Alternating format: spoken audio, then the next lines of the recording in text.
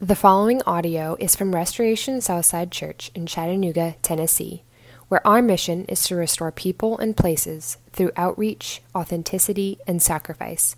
For more information, visit restorationsouthside.org. And he was beside the sea. Then came one of the rulers of the synagogue, Jairus by name, and seeing him, he fell at his feet and implored him earnestly, saying, "My little daughter is at the point of death. Come and lay your hands on her so that she may be made well and live." And he went with him. And a great crowd followed him and thronged about him. And there was a woman who had had a discharge of blood for 12 years, and who had suffered much under many physicians, and had spent all that she had, and was no better, but rather grew worse. She had heard the reports about Jesus and came up behind him in the crowd and touched his garment. For she said, "If I touch even his garments, I will be made well." And immediately the flow of blood dried up, and she felt in her body that she was healed of her disease. And Jesus, perceiving in himself that power had gone out from him, immediately turned about in the crowd and said, "Who touched my garments?" And his disciples said to him, "You see the crowd pressing around you, and yet you say, 'Who touched me?'" And he looked around to see who had done it. But the woman, knowing what had happened to her, came in fear and trembling, and fell down before him and told him the whole truth. And he said to her, "Daughter, your faith has made you well. Go in peace and be healed of your disease." While he was still speaking, there came from the ruler's house some who said, "Your daughter is dead. Why trouble the teacher any further?" But overhearing what they said, Jesus said to the ruler of the synagogue, "Do not fear, only believe." And he allowed no one to follow him except Peter and James and John, the brother of James. They came to the house of the ruler of the synagogue, and Jesus saw a commotion, people weeping and wailing loudly. And when he had entered, he said to them, "Why are you making a commotion and weeping? The child is not dead, but sleeping." And they laughed at him. But he put them all outside and took the child's father and mother and those who were with him and went in where the child was. Taking her by the hand, he said to her, "Talitha cumi," which means, "Little girl, I say to you, arise." And immediately the girl got up and began walking, for she was 12 years of age, and they were immediately overcome with amazement. And he strictly charged them that no one should know this, and told them to give her something to eat. You may be seated. If you're in kindergarten through 5th grade and you would like to go to children's church, please join the volunteers over by the Kids Zone sign.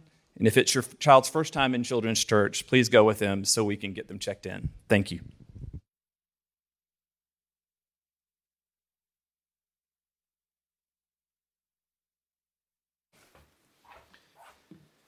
Thanks, Michael. Good morning. If this is your first time here, my name is Jared. I'm also on staff with the others at Restoration Southside, and we're delighted that you're here with us this morning. Thank you for braving the cold, rainy, wet, ugly weather to come out and be with us. We're certainly glad you have. Jesus has been walking through this book of Mark, and he's shown that he has power over the storm. He's shown that he has power over demons. He's shown here that he has power over sickness. And this is where Mark preps us for the ending, that Jesus has power even over death. Often when we're walking through passages lined up in a row, I'll read to my kids whatever passage is coming up. It's like kind of doubling down on my homework. I'm reading to them, but it's also what I'm going to preach on Sunday. And I read to them this passage out of the Jesus Storybook Bible. And when I finished, my son Knox said, "Ooh, that's a good one." And I said, "Yeah." And I said, "But how do you feel Jairus? What do you think Jairus felt when he's got Jesus and he's getting him towards her daughter, and this person gets in his way, and then he finds out along the way his daughter has died. And he said, I bet that guy was lit up. Which I think is cool 12-year-old for super angry. And that's what we're going to talk about this morning. Does Jesus have power over nature, power over demons, power over sickness, power over death? Does Jesus have power over your story and mine? Let's pray. Lord, would you have mercy on me, a sinner? I thank you and I praise you for your Holy Spirit, and I ask, God, that your Spirit, right in these moments, would bring life. We acknowledge that Jesus can bring life. We ask that he would do it again in this room, even this morning. It's in Jesus' name that we pray. Amen. Cormac is my 10-year-old son. I remember distinctly when he was a baby that he was not a good sleeper. And so we took him to the doctor, and the doctor said, this baby is perfectly healthy. And then he looked at us and said, and y'all look terrible. And we said, yeah, he's not a very good sleeper. And he said, well, this baby's healthy enough and big enough. It's time for him to cry it out. You're a parent, you know what psychological torture that is. Not necessarily for the child, but for yourself. You just lay in bed, both wide awake, staring at the ceiling, thinking about how horrible of a human being you are.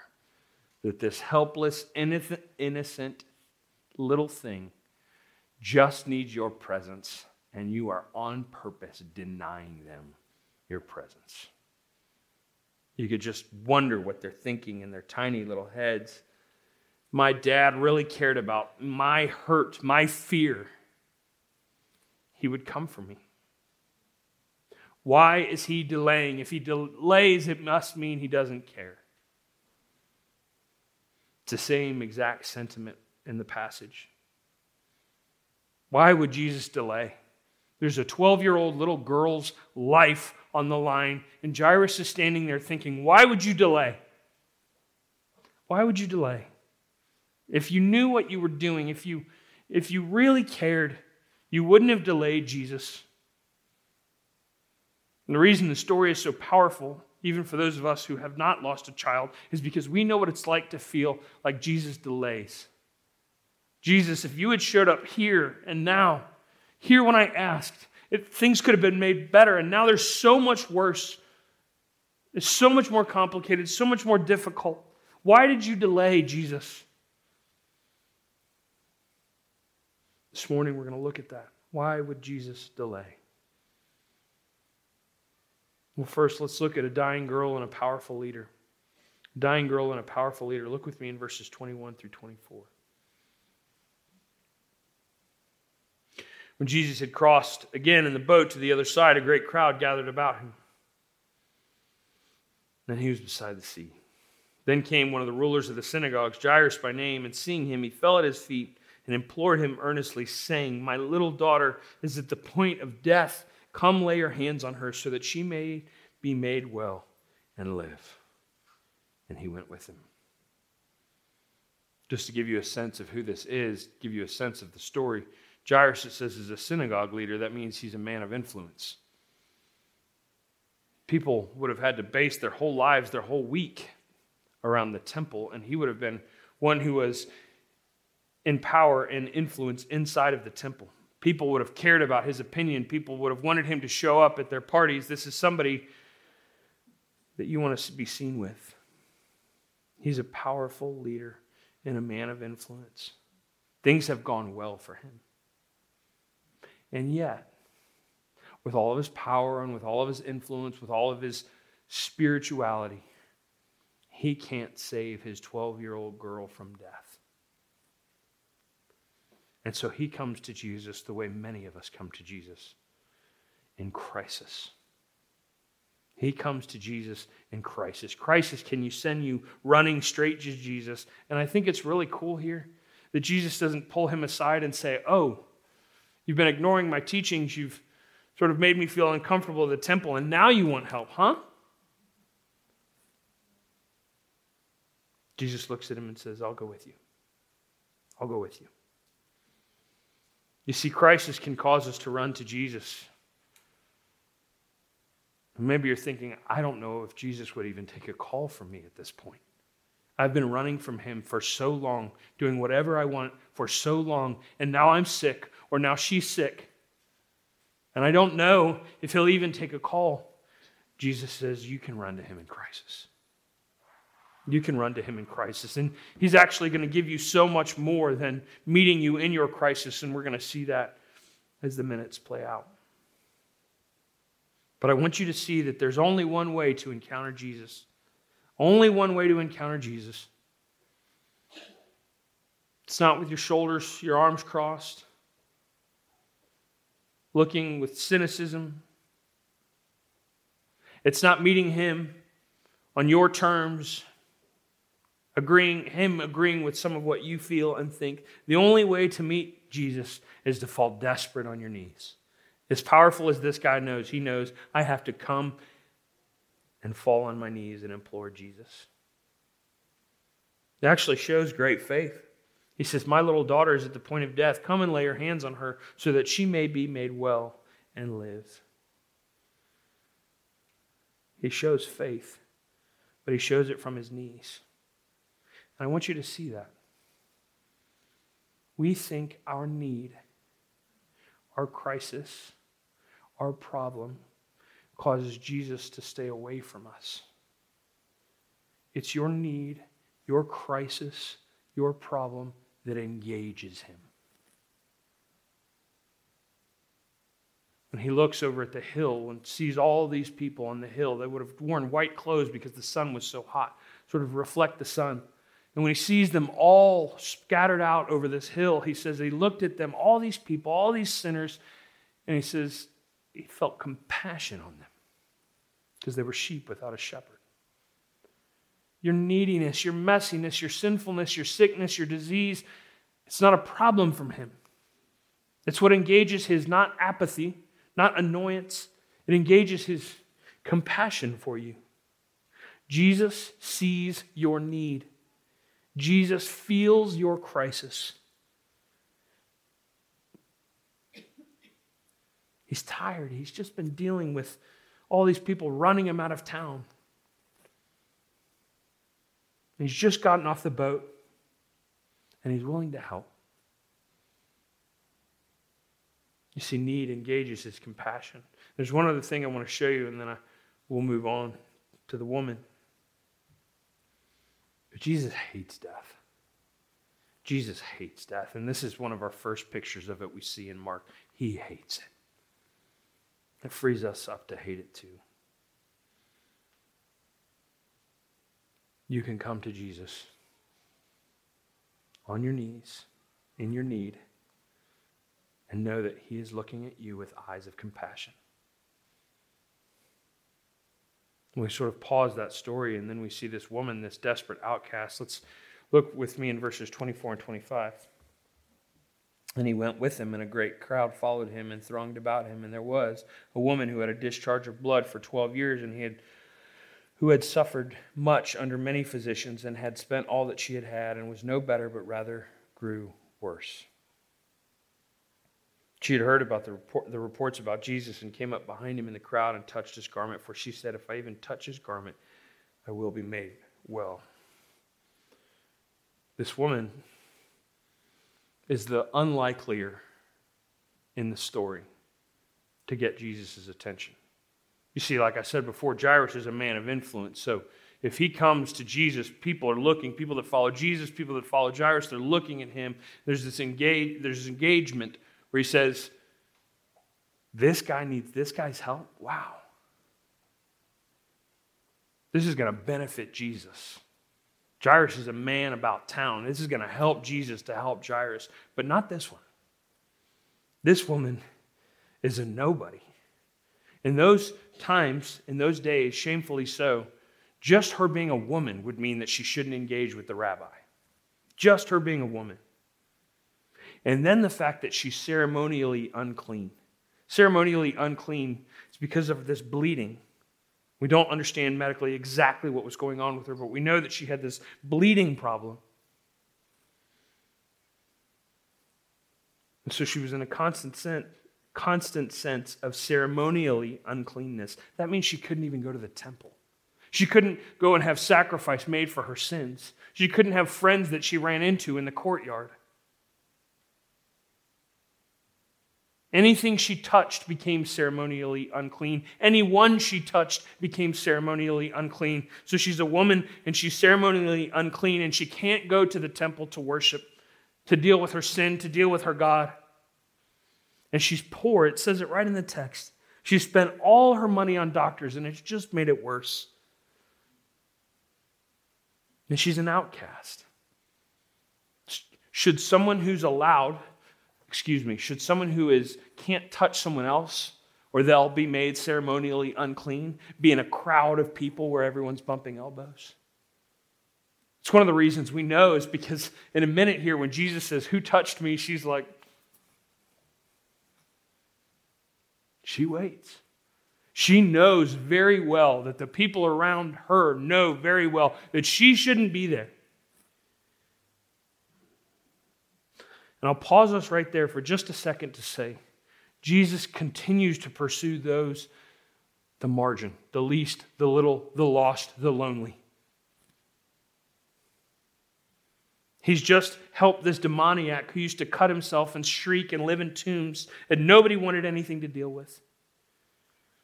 And now he's taking this dying woman, this unclean woman, this poor woman, this outcast. And then soon he's going to touch this little girl, this dead body. When Jesus touches the woman, he's ceremonially unclean. When Jesus touches the little girl, he will make himself ceremonially unclean. Jesus, it's a picture. He makes himself unclean for us, for the needy. If you think I'm too unclean for Jesus, I'm too messed up, there's too many stories, there's too much history, I'm too unclean for Jesus, that's who he draws near to. The outcast, the least, the little, the lonely, the lost. Verse 23 and 28. I want you to see how close it is to faith that they both express. And implored him earnestly, saying, "My little daughter is at the point of death. Come and lay your hands on her, so she may be well and live." And verse down in 28. For she said, "If I even touch his garments, I will be made well." Alistair Begg said she touches him, but more importantly, she trusts him. In other words, there were a bunch of people bumping into him that day. That's why the disciples react like, "What do you mean, who touched you? Everyone's touching you." But she knew that there's something about him that'll make her well again. It's that kind of faith that we're supposed to carry, that we're supposed to cling to. Some of you who do trust in Christ, you've stopped feeling that way about him a long time ago. He's this thing I've added to my life, and I'm kind of glad that he's here, but I don't have any real faith that he could actually make things better for me. I don't believe that he's actually still at work on my story and in my life. I don't believe he could actually fix my problems, my addiction, my finances, my broken family. Yes, Jesus is good and the forgiveness of sins, but I don't believe he can actually do something. But not this woman, not this outcast. She knows that if I touch him, I will be made well. Jairus knows if Jesus touches my daughter, she will be made well. Jesus focuses on the outcast.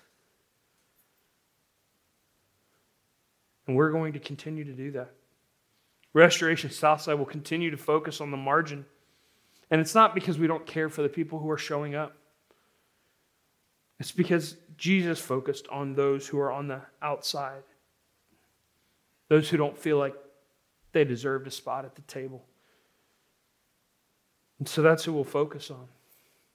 And the good news is when we focus on those who don't feel like they deserve a seat at the table, who are out there, you know when you walk in this door, immediately you're reminded again that I'm those people. I'm the one who doesn't deserve a seat at the table. So the gospel is for those of us who trust in him and those of us who don't trust in him. Now, interestingly, she immediately knows she's healed. It says right there in verse 29, she knows she's healed. In verse 30, it says he knows power has gone out from him. Now, there's mystery here. We don't know what it's like. I've never been 100% God and 100% man, so I don't know what it feels like to have power go out. There's even a little more mystery. It seems genuinely that Jesus doesn't know who touched him. He knows that power has left him, but he doesn't know who has touched him, and there's mystery there. And we should get comfortable with mystery as we follow Jesus. We're not going to understand it all. But he says, who touched me? And you love the disciples. It's so snarky. All these people around you, Jesus, and you ask us who touched you, you just want to pause them and be like, guys, it just gets worse for you. Just be quiet. But they come at him hard. Jesus, how could you ask us this? And yet Jesus says he continues to look around. He continues to look around. And then finally, listen to 33. The woman, knowing what had happened to her, came in fear and trembling and fell down before him and told him the whole truth. I'm fascinated by that. Came in fear and trembling. Do you remember? Jesus is standing on the boat with his disciples, and the waves are roaring, and it's probably lightning and thundering, and it's raining hard, and they're terrified. And Jesus stands up and hushes the storm, and then it says, they say, who is this that even the wind and the waves obey him? They were terrified. They're more scared after the one who can cause the storm to stop than they were scared of the storm. Last week, we just talked about the demoniac. There's this guy who screams and cuts himself with stones, and he's crazy, and he's been taken over by demons, and Jesus takes all of the demons and casts them out of him, and they go into pigs, and the pigs drown. And then the guy is sitting there in his right mind, clothed, no longer screaming, and then the people get terrified. As we said last week, Mark is a study of fear versus faith. And this woman has been set free from 12 long years of bleeding, 12 long years of disappointment and doctors, 12 long years of writing checks that she couldn't afford to write. And she finally felt somewhere deep inside her that God has moved, that she's been made whole, and she's terrified. I think it's this sense that we think God might have power, but surely he doesn't have tenderness. Maybe God can move. Maybe God can do great things. Maybe he can. But surely, even if he does do something great, we need to keep our distance. And this sweet woman, for 12 years, she's finally cured and she's terrified. She falls to her knees. He came in fear and trembling and fell down before him, and he's told him the whole truth.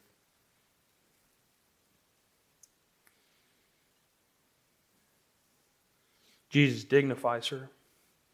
He listens to her story. And he puts the miracle sort of back on her and says, your faith has made you well. You believed against all odds, against 12 years of disappointment, you believed, your faith has made you well. Go in peace and be healed of your disease. Friends, for us, you can always interrupt him. He invites you to do so. And when you interrupt him, expect this tenderness, this compassion. He's willing to be interrupted. He's tired from the boat. Jairus gets his attention. He's willing to go help Jairus. He's in the middle of helping Jairus, and this woman falls on her knees and begs for help, and he helps her. Jesus draws near, not just with power, but with tenderness, with compassion. You see the patience and the compassion. You see the power. But then lastly, you see this dead girl and a worried father. So he set out to help Jairus, his daughter, who's very, very sick, gets interrupted by this outcast. Look down with me in verse 35 through 43. While he was still speaking, there came from the ruler's house someone who said, your daughter is dead. Why trouble the teacher any further? Your daughter is dead. Why trouble the teacher any further? As Knox said, the Bible doesn't teach us exactly the psychological experience of Jairus, but I bet he was lit up. Imagine you're Jairus walking through this whole thing. You finally got your hands on the miracle worker, and he's following you. He's going back, and he's going to change everything. Your 12-year-old little girl who's gasping, and he's going to put her hands on it. Everything's going to be better. And yet this woman falls at her knees, and it says she told him the whole truth. She's sitting there recounting her past.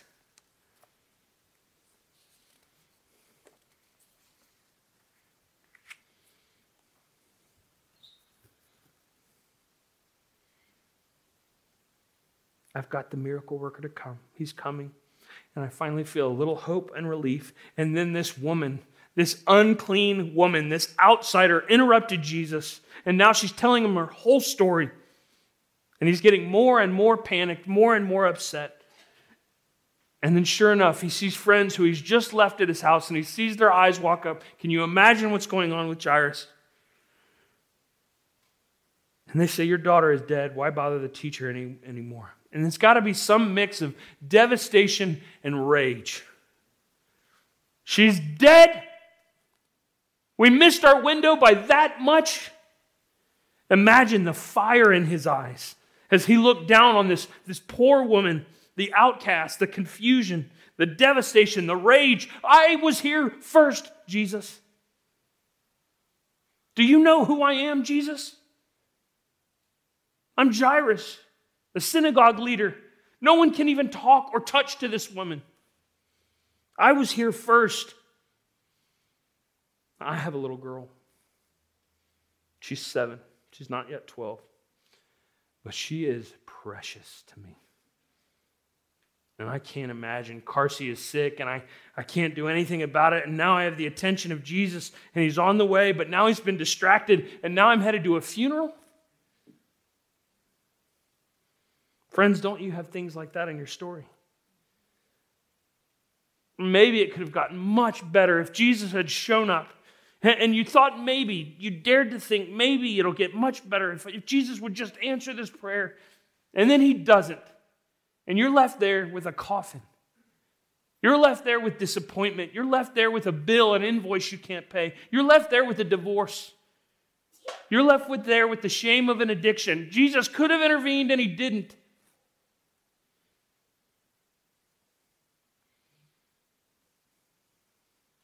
C.S. Lewis says this: no one ever told me that grief felt so much like fear.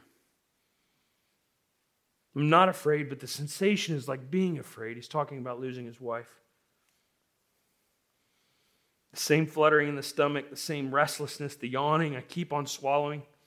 Lewis continues, at other times it felt like being mildly drunk or concussed. There's a sort of invisible blanket between the world and me. I find it hard to take in what anyone says, or perhaps hard to take it in, or perhaps hard to want to take it in.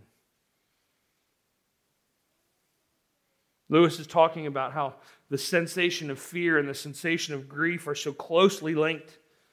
And that's what this man has experienced. I'm afraid we're running out of time. I'm afraid we're running out of time. And now we're out of time. And what's the point for you? The point for you is there are times when you're going to feel genuine fear. Maybe it's a health scare. Maybe it's a reputation scare. Maybe it's something that you wish God would intervene. You're going to feel genuine fear.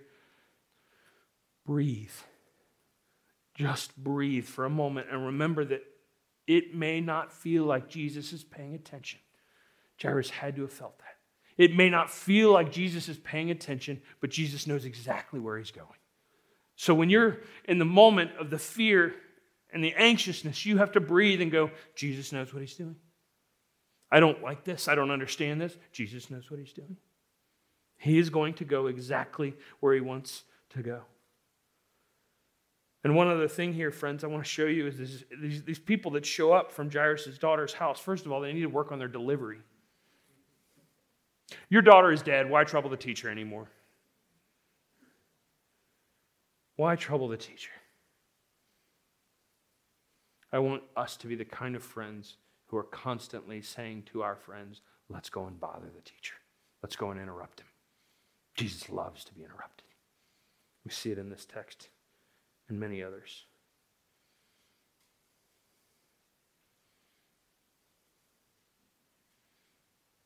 He says, he looks at this man. Just envision the scene for a half second. His friends show up, and he didn't want to see his friends because he knows those are the guys who were just at my house. His friends show up, and they're like, start nodding, and your daughter is dead. And then he's filled with that sense, maybe of rage, maybe of devastation. We're not exactly sure. And he looks up, and Jesus looks straight at him.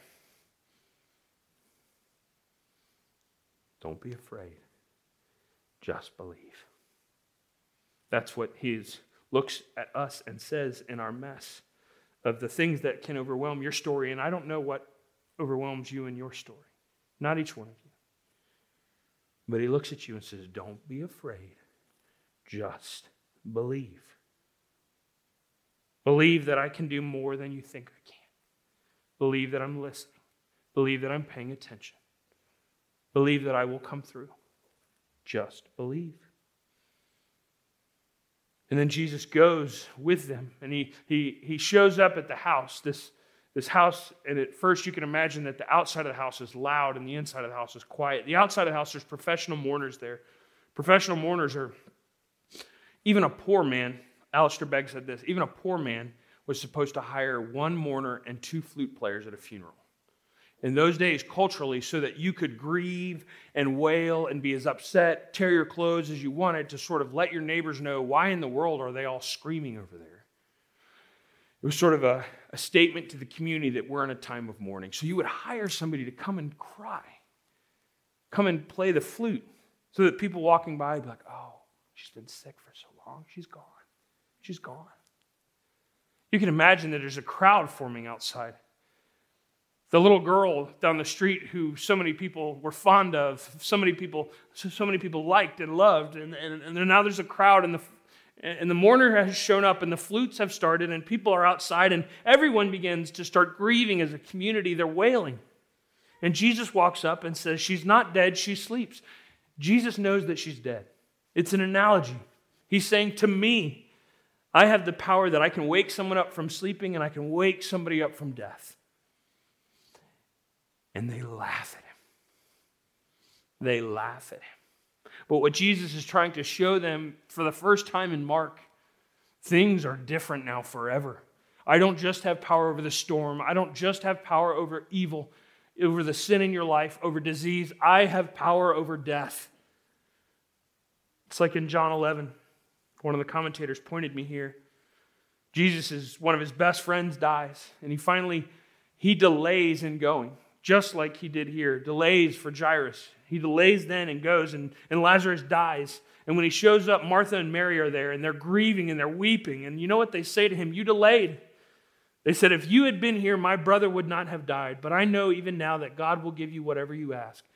Jesus, checking what kind of faith she has, says, your brother will rise again. It's like, you know who you're dealing with, right? And she says, I know he will rise again in the resurrection at the last day. And it's almost as if he interrupts her and says, I am the resurrection. He distinguishes himself here from everyone else. Not just power over storms and sin and evil and sickness, but power over death. Paul will say it this way in 1 Corinthians 15. When the perishable has been clothed with imperishable and the mortal with immortality, then the saying that is written will come true. Death has been swallowed up in victory. Where, O death, is your victory? Where, O death, is your sting? Jesus is now here in Mark 4, and ultimately in Mark 15, in Mark 16, he is showing that he has power even over death. That this girl's little story is actually a piece of your story. And Jesus comes as the one who can end death, begin death to get working backwards, and they laugh at him. Well, friends, someday, on that great day, you and I will laugh. We will laugh at cancer. We will laugh at Alzheimer's. We will laugh at STDs. We will laugh at heart disease. We will laugh at obesity. We will laugh at ALS. We will laugh at COVID-19.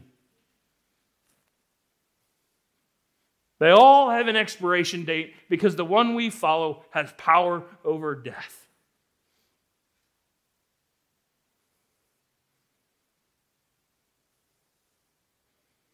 So he puts all of the people out of the room because this is about Jairus. And this is about this little girl. Not all the professional wailing and moaning. This is about a family who's been wrecked by the fall. And he puts everybody out. Listen to this.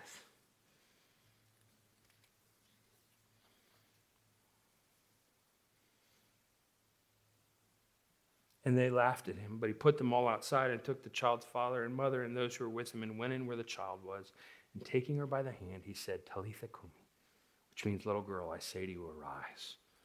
And immediately the girl got up and began walking, for she was 12 years of age. And they were overcome with amazement. This little girl. You see it? Death is not the way that it's supposed to be. And he's come to bring an end to death. But we get a glimpse of it right here. They move from the outside noisiness into this quiet, dark room where they've probably put covers over the windows so that people aren't peering in.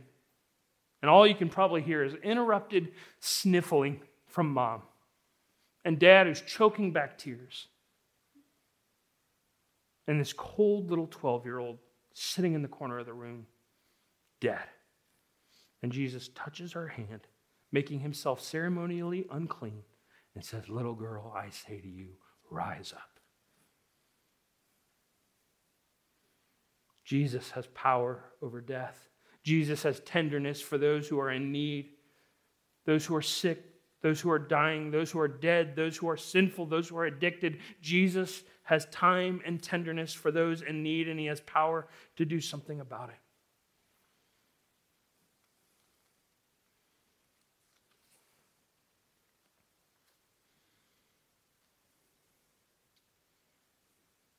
What I want you to see here is that you can interrupt Jesus because of his huge compassion. You can trust in Jesus because of his character. You can trust in Jesus because of his power. That Jesus is working to undo death. There's this scene, and we'll close here. There's this scene out of C.S. Lewis, The Lion, the Witch, and the Wardrobe. For those of you who haven't read it or haven't seen it, it's a story really ultimately about Jesus, Aslan, the lion. And they kill Aslan. The queen, the witch, she kills him. And the two little girls, Susan and Lucy, they can barely handle it. They can barely stop themselves from shaking, from crying, because Aslan is dead. The moon was getting low and thin clouds were passing across her, but they could still see the shape of the great lion laying dead in his bonds. And down, they both knelt in wet grass and kissed his cold face and stroked his beautiful fur. Well, what was left of it anyway? And they cried until they could cry no more. At that moment, they heard from behind them, a loud noise, a great cracking, a deafening noise, as if a giant had broken a giant's plate. What's that? Said Lucy, clutching Susan's arm. I feel afraid to turn around, said Susan. Something awful is happening. They're doing something worse to him, talking about the dead Aslan. Lucy said, come on. She turned, pulling Susan round with her. They didn't see that most important thing until they did. The stone table was broken into two pieces by a great crack that ran down it from end to end, and there was no Aslan. Oh, cried the two girls, rushing back to the table. Oh, it's too bad, cried Lucy. They might have left the body alone. Who's done it, cried Susan. What does it mean? Is it more magic? Yes, said a great voice behind their backs. It's more magic. They looked round. There, shining in the sunrise, larger than they had seen him before, shaking his mane, for apparently it had grown again, stood Aslan himself. Oh, Aslan, cried both the children, staring up at him, almost as if frightened. Aren't you dead then, dear Aslan, said Lucy. Not now, said Aslan. Friends, we follow a king who has put to death our death by becoming by experiencing death himself. He reaches for us. We can put our trust in him. Let's pray.